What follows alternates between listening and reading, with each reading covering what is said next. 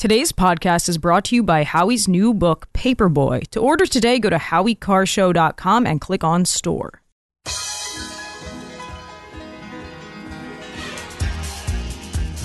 Live from the Aviva Trattoria studio, it's the Grace Curley Show. They got to bring in a new voice, a young voice, a rising voice. Grace Curley. You can read Grace's work in the Boston Herald and the Spectator. Especially Grace. Grace, stand up. Here's the millennial with the mic, Grace Curley. Hello, everyone, and welcome back to the Grace Curley Show. I am so excited. It has been a long time, but it always feels like a long time when the days go by and we haven't checked in with Ari Hoffman from the Post Millennial. He's one of my favorite writers, and he's a great source for us, especially given what's going on right now in the world. And Ari, I want to get into what happened in Philadelphia last night. I want to get into the cancellation of menorah lightings. That's a new trend that's starting to happen around the country. But before we get into any of that, you had a speaking event recently, and you were targeted by anti-Israel activists. Can you give us a little bit of information? What were you there to speak about, and what was the reception like? Sure, I was at University of North Carolina, Charlotte, and they had invited me on to speak about Israel because there's not a lot of Jews on campus, and they wanted somebody with a perspective on it. So I had spoken at University of Washington. They had seen the stuff I was doing on social media, and they asked me to come out. So I came out, and there were 100 protesters there waiting for me. In fact, they had to sneak me in a different entrance, and they had to sneak me out a different entrance, and they had to have security all over the place for little old me. And what the craziest thing about it was these protesters had no clue what they were chanting for. Most of them were likely the same kinds that you saw at the BLM riots, just like they are here in Seattle. But they also had the exact same flyers, the exact same banners that the anti-Israel, pro-Hamas protesters have here in Seattle. This is a coordinated effort coast to coast on college campuses, in the streets of our cities. Whoever's behind it, I have a few guesses, but I don't want to say it because I'm not sure. This is a coordinated effort to demonize the Jewish state. And what's crazy is it's literally like watching Nazis in action, like what happened in Pennsylvania just last night where they targeted a Jewish restaurant with a prominent chef that's very well known. I mean, these are probably the same people who are calling Donald Trump a Nazi, who are now marching in the streets trying to take down Jews and chanting anti-Semitic slurs while doing it. Yeah, the situation in Philadelphia last night, how much of that do you think is college kids? Obviously, it was University City. There's, UPenn is right down the street. Do you think this is a product of kind of indoctrination at these schools? Are you noticing that that's primarily who's making up these groups of demonstrators? Well, there's definitely the white kids who are a lot of college kids and a lot of white savior guilt out there. But in addition to that, anytime I go to one of these college campuses, I see these people in the parking lot afterwards, even at schools with dorms, which means there's a lot of people coming from off campus. But when we talk about college kids, something we're not talking about is how many of these college kids are actually foreign students, especially from Arab countries, who don't like America very much, but are using it for all its resources and taking advantage of all it has to offer. And a lot of them are those kids. And I have a real question about when you're chanting for the death of America and you're chanting for the death of Israel and you're calling for the death of Jews on a regular basis. Are these really the kind of people we want taking advantage of our educational institutions? Yeah, and then asking us, a lot of these same students are asking us to pay for it. Ari, I wanted to also bring up something that I find this to me is even crazier, because at this point, as sad as it is when I saw the riots in Philly, the vandalism, you do expect this now almost every other day. You're gonna get these. But I have to read you here from Red State. It says a menorah lighting was scheduled for the Second Sunday's Art and Music Festival on December 10th in Virginia, but it was canceled by the organizers. Shirley Vermillion, the festival's founder, said, quote, "The concern is of folks feeling like we are siding with the group over the other, not a direction we ever decide to head." And then this is the United Jewish Community of the Virginia Peninsula, and they said, yet appallingly, the event organizer claimed that a Hanukkah celebration would send a message that the festival was supporting the killing and bombing of thousands of men, women, and children, and even went a step further, Ari, by offering to reinstate the event if it was done under a banner calling for a ceasefire. Can you give us your reaction to that? Whoever is the organizer behind that event sounds like it's somebody from one of the far left, less observant branches of Judaism, because I can tell you here in Seattle, we had an organization, we had an event yesterday where we marched across the I-90 bridge. No, we didn't shut it down. No, we didn't block any cars. We walked on the walkway. But one of the rabbis in town actually called for all the menorah lightings here to continue as scheduled, and there were people from every branch of Judaism there, and they're all going to continue as scheduled. You don't bow in the face of terror, but in addition to that, it sounds like this person is somebody who's really bought into this whole nonsense that Israel's targeting innocent civilians, which couldn't be further from the truth. If Israel wanted to end this war, they could have done so in 3 days and flattened the whole place. But the fact that Israel is meticulously taking its time going building to building in urban warfare is because they're trying to reduce civilian casualties. It also shows me that this person has no idea what the holiday of Hanukkah is about. The holiday of Hanukkah is about the fact that the Assyrians took over the land of Israel, desecrated the temple, and were trying to make the Jews not do their own customs anymore, not do their own laws anymore, and trying to make them assimilate into culture. And the Maccabees rose up and overthrew them. And that happened in Judea and Samaria. So something to remember is that anytime you see Pramila Jayapal, or you see Rashida Tlaib, or Ilhan Omar, or AOC, or anybody else wishing everybody a happy Hanukkah to their constituents, they're literally admitting that the Jews were there thousands of years before Islam even existed. And that's pretty entertaining to me every single year when that crops up and they actually post those messages. I'm so glad, Ari, that you brought up Pramila Jayapal, because she's getting a lot of heat, and deservedly so, for her recent interview on CNN with Dana Bash. And I wanted to play one cut for you here, because the talk of ceasefire has really been kind of the crutch for the left. They keep saying, it's not that they want Israel to just sit back and get slaughtered, all the Israelis, but they do want a ceasefire. And a lot of people who are arguing with this are saying, well, if there's a ceasefire and one side isn't going to abide by it, then the other side has to defend itself. So with that being said, let's play cut 13, please, and then we'll get your reaction, Ari. This is Pramila Jayapal. You are hearing from Hamas leaders over and over again that the brutal massacre of the 1,200 Israeli civilians was just the beginning, just a rehearsal, and that they want to continue to do it over and over again. So a ceasefire would keep that brutal terrorist regime in place in Gaza. I don't think that's true. I think that what is true is that Hamas needs to be taken out. It is a terrorist organization. How would you do that? But I think the way to do that, as many terrorism experts have said, is to create a durable and strong coalition of allies within the Middle East, with the United States, with Israel, to make sure that we have a long-term political solution, that there is an alternative to Hamas to lead in Gaza, and to establish a state for Palestinians. How realistic is this solution that's offered up by Pramila? For Hamas to lead a state in Gaza?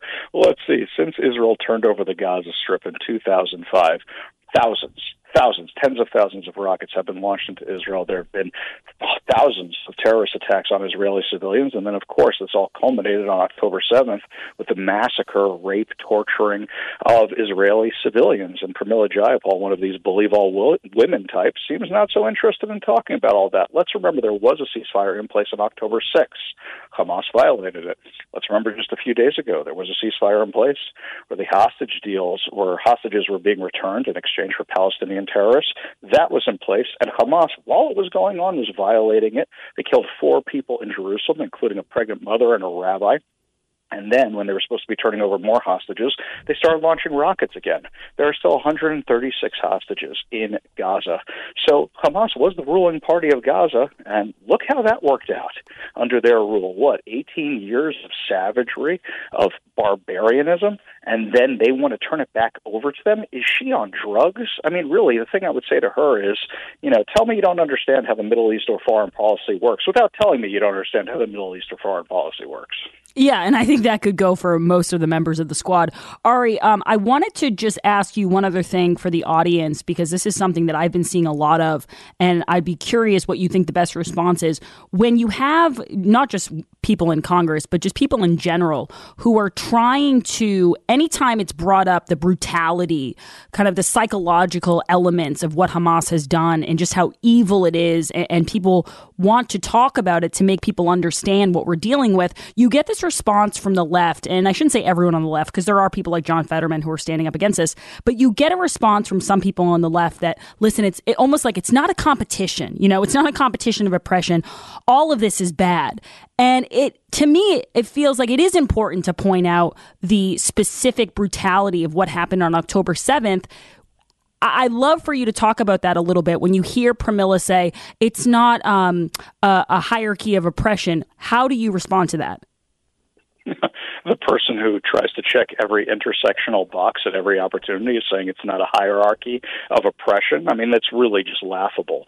Let's not forget, before October 7th, I mean, we're talking over the summer, I think it was in August, Pramila Jayapal called Israel a racist state. There's a reason we call her the Hamas spokesperson, because she picks up whatever Hamas is selling, and she keeps saying it and repeating it time and time again. The truth is that Hamas, being terrorists, goes against every single narrative they have. They're people of color who are terrorists, who raped, butchered, massacred over 1,400 other people, which included people of color. They don't know what to do with that. Their liberal minds can't handle that there's evil in the world. They want to believe that if Israel just did what the Palestinians wanted, we'd have peace, but it's the big bad Israel, it's the Jews' fault that everything always goes wrong. They can't handle it. This flies in the face of their intersectional insanity, but the problem was, during Barack Obama, he drew together this coalition of the disaffected to create this intersectional base of everybody who wants to take down America. And that thing is now ramped up, dialed up to 11, and it includes Hamas. So you have the climate change activists, the BLM activists, every other kind of activist you can imagine, the abortion activists, everybody are all on the side of a terrorist organization. Because at the end of the day, it has nothing to do with intersectionality. It has nothing to do with equality. The thing all these groups have in common is they hate America. They hate Western values. They hate freedom, and they want to see it all go down. And that's why they're on the side of a terrorist organization, and that's why Pramila Jayapal and her other squad buddies are having problems dealing with it, because this is their base. Yeah, and the same people who ask, Ari, someone like you, to denounce everything under the sun, she's so annoyed. Like, she's so bothered by the fact that she's being asked, just can you, condemn Hamas? They just raped all these women and killed all these people and beheaded all these people. And you really would think that somebody was bugging her, like she's swatting away a mosquito. She's so aggravated that she's being expected to respond to this during this interview. It's pretty amazing to watch. Ari, please let people know where they can follow you, where they can read your work, and where they can listen to you on the radio. Absolutely. That's on 570 KVI, KVI.com out in Seattle. You can also read everything I write for the Post Millennial, and you can, of course, follow me on Twitter at The Hoffather. Thank you so much, Ari. We appreciate having you on, and we hope to talk to you very, very soon. Keep up all the good work. Why do sellers voluntarily choose to auction their own real estate? Well, the better question is, why not? There's so many benefits to selling your real estate via auction. I'm just going to rattle off a couple that stand out to me. As someone who sold property before, sold real estate, I haven't sold it as in like I'm a realtor, but I've sold my own. And it's a lot. It can get really, really frustrating, especially when you're dealing with contingencies and you're dealing with all of these other elements that are kind of out of your control. You can end up getting really, really bogged down. But the great part about selling via auction and selling with J.J. Manning Auctioneers is you're in the hands of a 47-year firm. You're in the hands of the experts. This is a machine that they know how to operate. They can get in your property. They know what to do. But the great part is it becomes their most important project. They really care about it. They're going to talk to you as an individual, figure out what you want, figure out how to get a bidding war for you. And they just get all the elements right to create the perfect recipe to getting the most money for your real estate. They use a 30-30 marketing plan, 30 days of marketing, 30 days to close, no haggling and no changing the deal. If you've ever tried to sell your house, if you've ever tried to buy real estate, you know that you want to eliminate any of the stressors you can. And that's my favorite part, is there's no distress with the J.J. Manning auction. You set the terms. You sell contingency free. The buyer pays all commissions. I mean, it's getting it as simple and as easy as you possibly can. So to learn more on how to get your commercial, residential, or land property sold quickly, contact Charlie Gill at 800-521-0111 or go to jjmanning.com. Call today. You can just ask them a couple questions. It's 800-521-0111 or go to jjmanning.com and get your real estate sold. We're going to be talking to Justin Manning later in the week. I know that his podcasts always do well in the downloads. So if you have any real estate questions, wait till I believe Thursday when we'll have him on. Don't go anywhere. We'll be right back. It's the Grace Curley Show. Hi, it's Toby from Cape Gunworks. I'm taking all your firearm and self-defense questions every Tuesday. Join Grace and me for 2A Tuesday, Tuesdays at 2 p.m.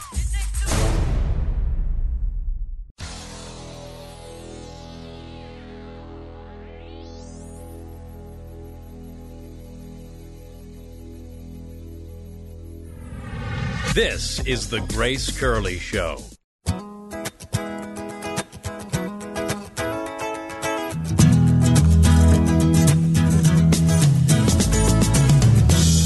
Welcome back, everyone, to the Grace Curley Show. It is Monday, and we are so happy to be here, as always. We thank you for tuning in. And there's a big story today. Here's the tricky thing, Jared, about the Hunter Biden investigations. And I say investigations because there's so many. IRS is investigating him. The House Oversight Committee is investigating him. And every single time I see a headline, I think to myself, because I'm naive and I'm just forever optimistic, I think, this is the smoking gun. This has got to be it. And then a couple of hours go by. I don't really see it anywhere except for conservative Twitter. And then a couple of days go by and it just becomes, part of the painting that is Hunter Biden's life. Like, it just becomes another small detail that maybe I'll throw into a column, but otherwise it doesn't really pin him down. So I hesitate to ever get too excited. Like, I like to temper how I feel about these news bits because I don't want to tell people this is a big deal when the Democrats can look at things, they can look at evidence, they can look at facts, and they can go, it's a whole bunch of nothing. That doesn't mean anything. That's, red meat for conservatives. With all that being said, James Comer, who is the chairman of the House Oversight Committee, he has released subpoenaed bank records revealing Hunter Biden's business entity, Owasco PC, made direct monthly payments to Joe Biden. I repeat, made direct monthly payments to Joe Biden. Now, Jared, my question for the audience is, will this do anything? Like, will this... Yeah, it'll get another GOP House member expelled just to distract from it. Yeah, I know, you're right. You're right. Bob Menendez, or someone like Bob Menendez, is about to be in a whole lot of trouble. Oh, no, wait, I'm sorry. This means another Trump indictment. I forgot the pattern. When bad news about Hunter comes out, Trump gets indicted. You're right, but I feel like they've used up all of theirs, so they're going to have to come up with a new one. They're going to have to start doing some hard work. They have an entire arsenal of things they can indict him for. Waiting in the wings. It says, following subpoenas to obtain Biden family associates bank records, Chairman Comer issued subpoenas for Hunter and James Biden's personal and business bank records. The House Oversight Committee has identified over 20 shell companies and uncovered how the Bidens and their associates raked in over $24 million between 2015 and 2019 by selling Joe Biden as the brand. Here I thought they were making all this money from Joe Biden's books. I thought everybody was just voracious readers of the Biden bios. Turns out no. It had to do more with shell companies than with any memoir that Joe Biden put out. Payments to Joe Biden from Hunter's Owasco PC corporate account are part of a pattern revealing Joe Biden knew about, participated in, and benefited from his family's influence peddling schemes. As the Bidens received millions from foreign nationals and companies in China, Russia, Ukraine, Romania, and Kazakhstan, Joe Biden dined with his family's foreign associates, spoke to them by speakerphone, had coffee, attended meetings, and ultimately received payments that were funded by his family's business dealings. Or, as Dan Goldman put it, talked about the weather and had some niceties with people on the phone. That's a lot of weather talk, Jared. Yes, and this time they actually did put in the press release and tweeted out. They have a picture of, I think, like a transfer application thing, and they also do have a voided check to a Joseph Biden bank account. doesn't have an address on it, which doesn't mean it's an illegal, but that tends to be acceptable at fewer banks. So there may be some shadiness related to that, but we'll see. I mean, we like all of these things. I won't hold my breath before, and nothing happens. Yeah. Well, that would be if we were doing the poll question right now, that would be my poll question. Is this going to lead to anything? I'd vote no. But I'd love to be wrong. Fingers crossed that I am wrong once again. We'll be right back, everybody. Don't go anywhere.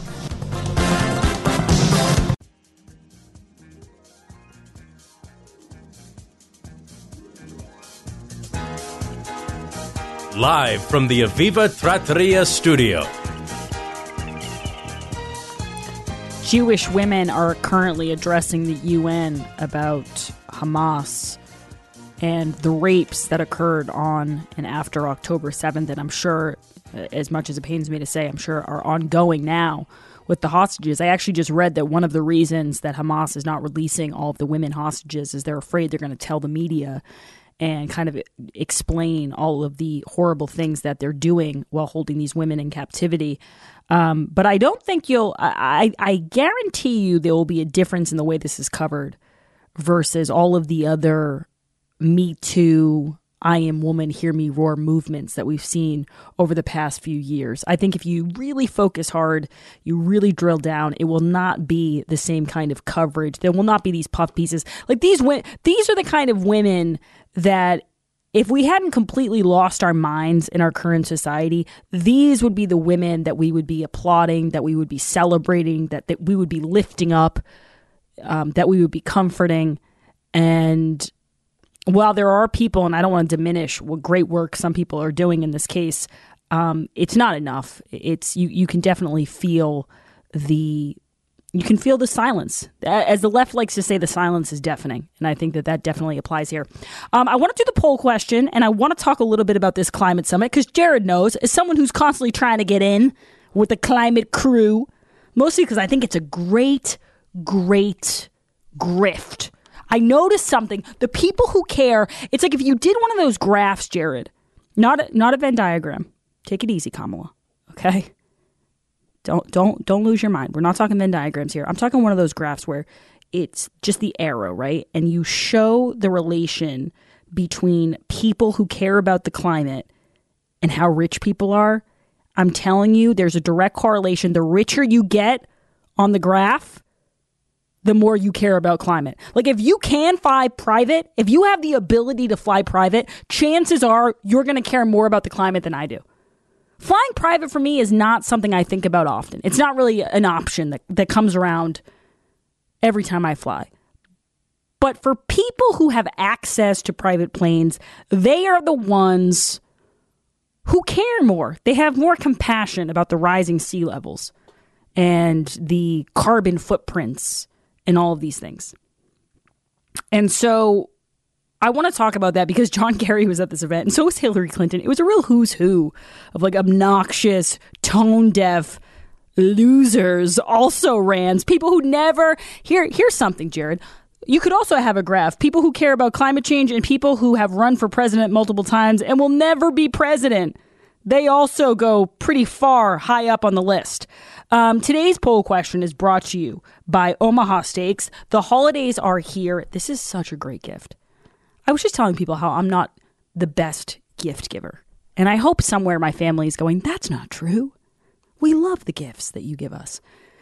But you fall into a habit. You give people the same things every year. You're like, does he need a sweater? For my brothers, I'm always thinking, do they need a sweater? Maybe a t-shirt? I don't know.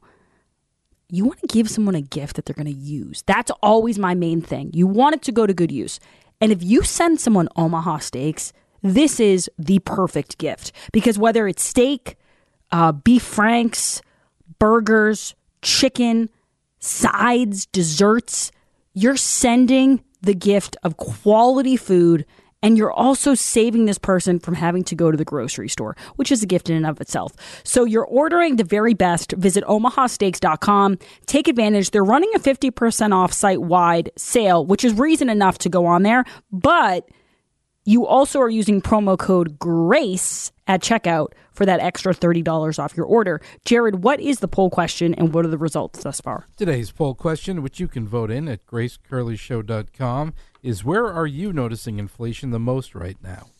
Flights, gas, groceries, holiday shopping, or utilities? Now, this is very individual to me, but I do most of the holiday shopping in my family. My husband is not finding all the little gifts for everyone. So I'm noticing it right now with holiday shopping. 3%. I will say this, Jared. I don't go out to eat as much anymore. But when I do, I notice it there a little bit. But I don't mind that either because it's more of an experience. Like Taylor made this point the other day, which I thought was interesting. He said he doesn't notice the groceries for a specific holiday. Like he's not drilling down on, oh, the turkey was this much, the stuffing was this much, because on a holiday he's feeling generous. He's feeling like he wants to, host and make everyone feel good and buy all this stuff. He notices it more with the day to day. Now, people that are replying to this on Twitter, they're writing all sorts of different things. A lot of people are writing they notice it with their heating bills. It's a great reason to get a Gen 40. Some people are saying they notice it with gas because they drive a lot to work. So I guess it depends on the person. Which one do you vote for, Jared? I am definitely feeling it with gas. Really? Yeah, my cost from Trump, the before time, it's cost me to fill up my tank now. It has gone up by $18 to fill my tank. Do you look around or do you just go to the same place every time? There's a place by me that's reasonable by where I live. That's right by the highway, and it's reasonable. So I'll tend to go there. But if not, I try to stick to that one place because it's a quality. I know it's quality gas, and the price is really pretty good. Yeah, it's not like a club or anything. It's a brand name gas station. Now here's a question. This says a lot about a person. How low do you let it go? It depends. Usually, once I get to a quarter of a tank, I fill up. But there have been occasions where I totally forget, and the light goes on when I'm driving home. I'm like, okay, I got to stop. And, sometimes then I get to the point where it's like, oh, no, I have to stop in, Waltham and pay, an extra 40 cents. Because it's like, I got to get home. Yeah. Jared, now I'm going to ask you this. Yes. This is a real dicey conversation we're about to have. Okay, so I hope you're feeling risky. If you had to guess what I do with my gas tank, what would you guess? From what you know of me, from working with me now for a few years, from being with me almost every weekday, how do you think I fill up my gas tank? I think you like to get the most value out of your gas. What does that mean, let it sir? Go to the lowest possible point. Oh, I ride it. Fill it up every time, baby. It's like Kramer and Seinfeld. It's I'm testing the limits, and every time I talk to the guys at Toyota of Portsmouth, they're like, don't do that. It's not good for the car. And I'm like, I can't help it. And you know what? I was talking to Emma about this because I was saying how, what were we? It wasn't about that. Oh, I was saying how I'm not the kind of person who is ever going to do the logical thing when it comes to buying things. I'll give you an example, okay? I get this really expensive formula for my daughter. She has acid reflux. And if I had signed up for a subscription 6 months ago when I started buying the formula, probably would have saved a lot of money. But what I prefer to do is I prefer to buy it sporadically at random places, sometimes online, sometimes in stores. And then usually once every 2 weeks, I'll realize, oh crap, we're out of formula. I only have 30 minutes to go get it. What am I going to do? Everything's up in the air. It's chaos. And I said that to Emma and she said, you want it to be that way. She said, you are looking for some sort of thrill factor. So you're just allowing, otherwise you would just buy the subscription. And it's not just with formula, but it's with other things. I like to live on the edge. And I think that's what I do with the gas too. Yeah, no, it's totally understandable. You just, when you're going downhill, you take your foot off the gas, just to kind of see. And then save. Yeah. Yeah. One time I did run out of gas on the highway though. And that was bad. That was when I knew I was letting it go too far. And my mom said to me, what are you, what's wrong with you? You're on the side of the highway getting AAA because you ran out of gas? Yeah. And I did think, we could have done without that. That only happened to me one time when I was up in Maine. There was a big snowstorm. And, I planned to fill up before I had to drive into Portland to WGAN, actually, when I was working there. And I was going, and where I was, all the gas stations, the power went out. So there was no gas. So I'm like, all right, well, I got to try to get to I got to try to get down to the next town to get gas, and I just didn't make it. And I was stuck. So it only has to happen once usually. You usually do learn your lesson with that. But inflation, now this is from CBS News. Well, the poll question, 84% say they're feeling it with groceries, 8% for utilities, 4% for gas, 3% for holiday shopping, and 1% on flights. So this is from CBS. It says inflation is cooling, but most Americans say they haven't noticed. And it continues on. It says the soaring inflation has crippled household budgets over the past few years. And it has technically receded, but working Americans say they are not feeling any financial relief because their paychecks haven't kept pace. Now, I have read that the Biden administration is finally giving up on Bidenomics, which I can't remember who described it as this, but it was so perfect. And Howie does a segment every Monday. Thank you, Brandon. And this was like the perfect way to describe it, though. You have an economy where nobody's loving it. Ba-da-ba-ba-ba. Nobody's loving it. And yet you tack on Biden's name. You brand it as Biden's economy, Bidenomics, and then that's all you talk about. It's like the most boneheaded strategy I've ever heard. Oh, let's find the one thing that everyone can agree on sucks, and let's make sure that when people think of it, they think of Joe. And it only took them a couple of years to realize we shouldn't do this anymore. 844-500-4242. With that being said, though, I want to talk about another thing the Biden White House is doing, and that's they're leaning in heavily right now to climate change. I think, Jared, this is because they are getting a lot of pushback from the progressive base of their party. This is how you know. They have to bend over backwards to try to please the anti-Israel demonstrators who are vandalizing falafel shops in Philadelphia because they're so fearful that if they lose that precious group, if they lose those enlightened, woke morons who are going around, with their anti-Semitic slogans, then they might not win an election. So they're doing everything they can to make those people happy. So now I think to try to offset, to use a climate word, to try to offset the anger of this group, they're kind of falling back into the climate thing. Like, oh, I know it upsets you guys that we're defending Israel, but hey, don't forget about the climate. We're big on the green stuff. And so what do? They have this big climate conference in Dubai. And John Kerry shows up. John Kerry and Hillary Clinton and Kamala Harris. What an invitation. What an event to be at. So I wanted to play John Kerry first because he makes a pretty big announcement, Jared. This is cut 4. We're going to be transitioning out of coal. There shouldn't be any more coal-fired power plants permitted anywhere in the world. That's how you can do something for health. And the reality is that we're not doing it. So, the measure here is really sounding the alarm bell. I find myself getting more and more militant because I do not understand how adults who are in position of responsibility can be avoiding responsibility for taking away those things that are killing people on a daily basis. And the reality is that the climate crisis and the health crisis are one and the same.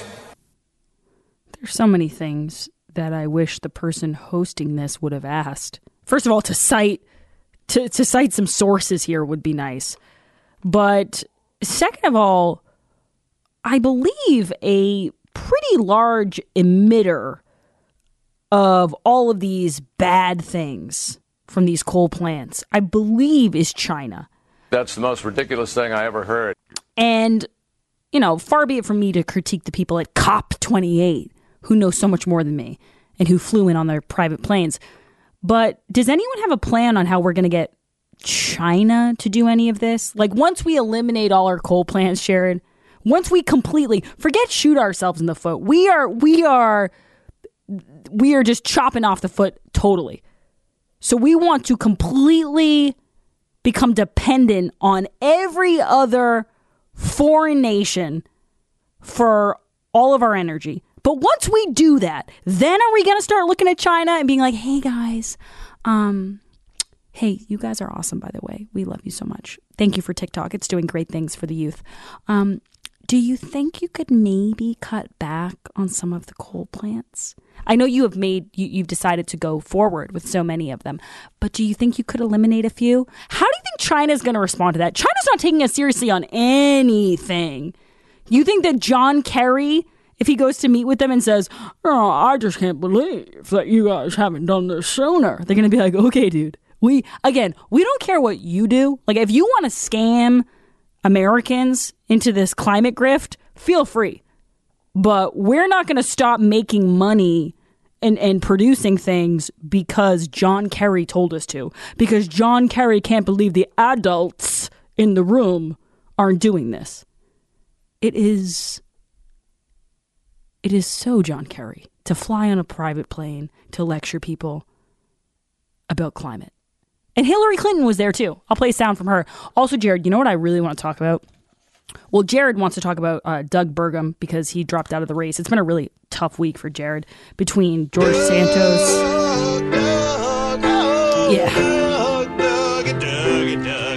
Between George Santos and Doug Burgum, I mean, we're all with you, Jared, okay? All my heroes are failing. Yeah. This is just, it's hard. It's hard. But before we get to that, I also want to talk about Sheila Jackson Lee because this is a hysterical story that we will get to. I was reading this story today, Jared, in the Boston Herald, and it was all about how Cape Cod is such a cozy place to visit this time of year, how it's the perfect place to go. And one of the reasons they cited, which I loved, they said, if you go now, you're, beautiful restaurants, beautiful beaches, such a nice holiday vibe, but also there's a good chance you're not going to sit in that Cape Cod traffic that we all dread so much in the summer months. There's so many good reasons to go to the Nauset Beach Inn. That's just one of them. Yeah, Nauset Beach Inn has never failed me. That's my main hero right there. But it is, in all seriousness, it is the most tranquil place that I've ever stayed. You're right on the beach. I mean, your steps from the beach in Orleans, and you can just go outside and you walk right onto the beach. You can listen to the ocean. You can watch stars on the beach. Like, you can't do that in the city. So if you can get down there, you can do that. I went, this is December 4th. I went exactly 2 years ago to the Nauset Beach Inn for Christmas and when the trees went up. And the ambiance there is fantastic. The fire pits are great. You can just sit outside. You sit around the fire pits. They have a bunch of them, too. So, sometimes you get to mingle with other people that are there. You all sit around a fire pit. You can just hang out. You can watch the sunrise. You can watch the moonrise. It's great. You can walk the beach. I mean, there's so much to do down there. It's pet-friendly. You can bring your pets. You go down there. You relax. If it's a little too cold for you, there's a fireplace in the room and a giant picture window, so you can be warm and cozy and look out at the ocean. It's fantastic. And right now, you can stay at the Nauset Beach Inn for under $200 this winter. Don't delay because these rooms go fast. To reserve your ocean view room, go to nausetbeachinn.com. That's nausetbeachinn.com. We will be right back. The Grace Curley Show will be right back.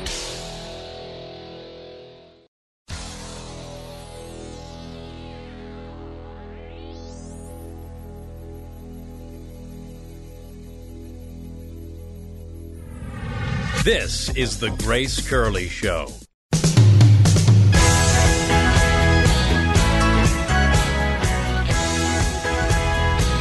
So the article that I was reading about John Kerry and his demands, he's like all the people that support him. He demands a lot, He makes demands.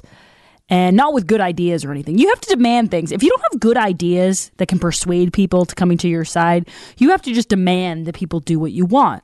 That's a core principle of being a Democrat. So he's talking about this, and he's talking about how he wants to end coal plants everywhere in the world. And I was reading about it from Axios, and they didn't really get into the specifics, any of the problems that could arise from that. But Breitbart did. And Breitbart said about ending these coal plants, a report from 2 energy research groups in August found China has over 300 more coal power plants in the works, issuing permits for another 52 gigawatts of coal power in just the first half of 2023 alone. The report, and it was from Global Energy Monitor and Center for Research on Energy and Clean Air, said China doubled its commissions of coal plants in 2023 as its coal spree continues to escalate.